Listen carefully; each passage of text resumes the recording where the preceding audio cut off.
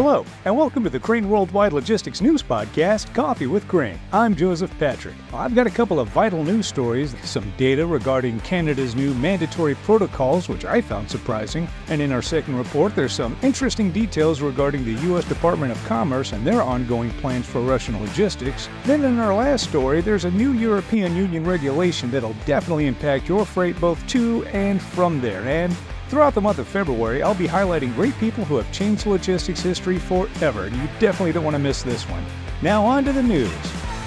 In the glorious country of Canada, the Advanced Commercial Information e-Manifest is in full swing. This mandatory Canadian Border Services Agency security protocol is designed to provide advance notice and data on the commodities and parties involved in freight movement. The e-Manifest filing is mandatory for all modes of transportation arriving in Canada, and for freight forwarders, you'll have two separate documents to fill out. So how does this affect you? Keep in mind that non-compliance occurs when the responsible party fails to submit the prescribed preload and pre-arrival information relating to their cargo and/or conveyance. Penalty amounts can range from $2,000 to $8,000 Canadian dollars. Filing status types include accepted, rejected, draft, and ways to cancel the status, just to name a few. An example of the e-Manifest level applicable movements with filing timelines is ocean freight, where 24 hours of advance notification must be given before loading the vessel at a foreign port destined for Canada.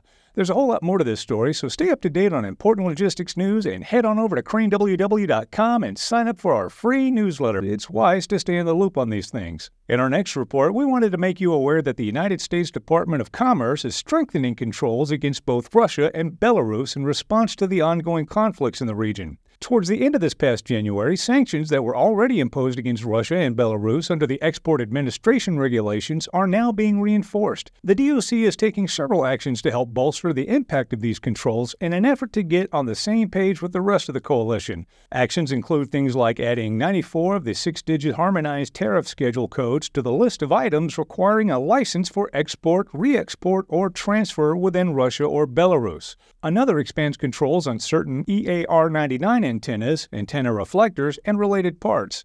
This regulation also removes the lowest-level military and spacecraft-related items from being eligible for de minimis treatment, and this is for when these items would be incorporated into foreign-made items for export from abroad or re-exported to Russia or Belarus.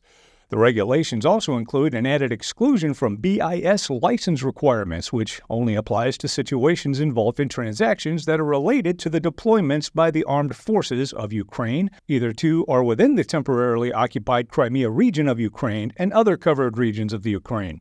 Rest assured that we here at Crane Worldwide Logistics will continue to monitor the situation and provide updates as soon as they're available. Remember, should you have any questions, never hesitate to reach out to our amazing Global Trade Compliance team at globaltradecompliance@cranewww.com. In our final story, the European Parliament has a new law called the EU Deforestation Regulation, which requires that any company selling products within the EU have not contributed to or in any way increased deforestation. Yes, there's already a similar act, but this new one serves to replace the older EU timber regulation. All of this is going to go into effect on December 30th of this year. So how does this affect you? Well, I want you to keep in mind that any importers or exporters who may be affected by this piece of legislation must be made aware of it and all details included. For specifics and additional insight on these developments, head on over to cranewww.com and look through our Knowledge Center page for these details. Now, I want to know what you think. I'd love to hear your ideas and thoughts on how these green initiatives are impacting logistics and the planet. Let me know in the comments section below. Well, that's all the news I've got for you today, but I owe you a very special fun logistics fact. Now, you and I have all learned of times throughout history when people shine exceptionally bright and make a difference for the better.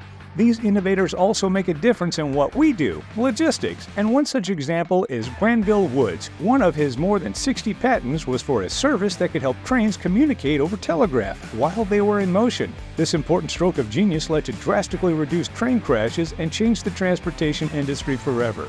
Well, I hope you liked that one, friends. I know I sure did. Remember, before you go, please be sure to give us a like, share, follow, and a 5-star review. Your quick click is more powerful than you think, and it really helps the show to grow. So, until next time, I'll have a hot cup waiting right here for you on the next episode of the Crane Worldwide Logistics News Podcast, Coffee with Crane. Goodbye now.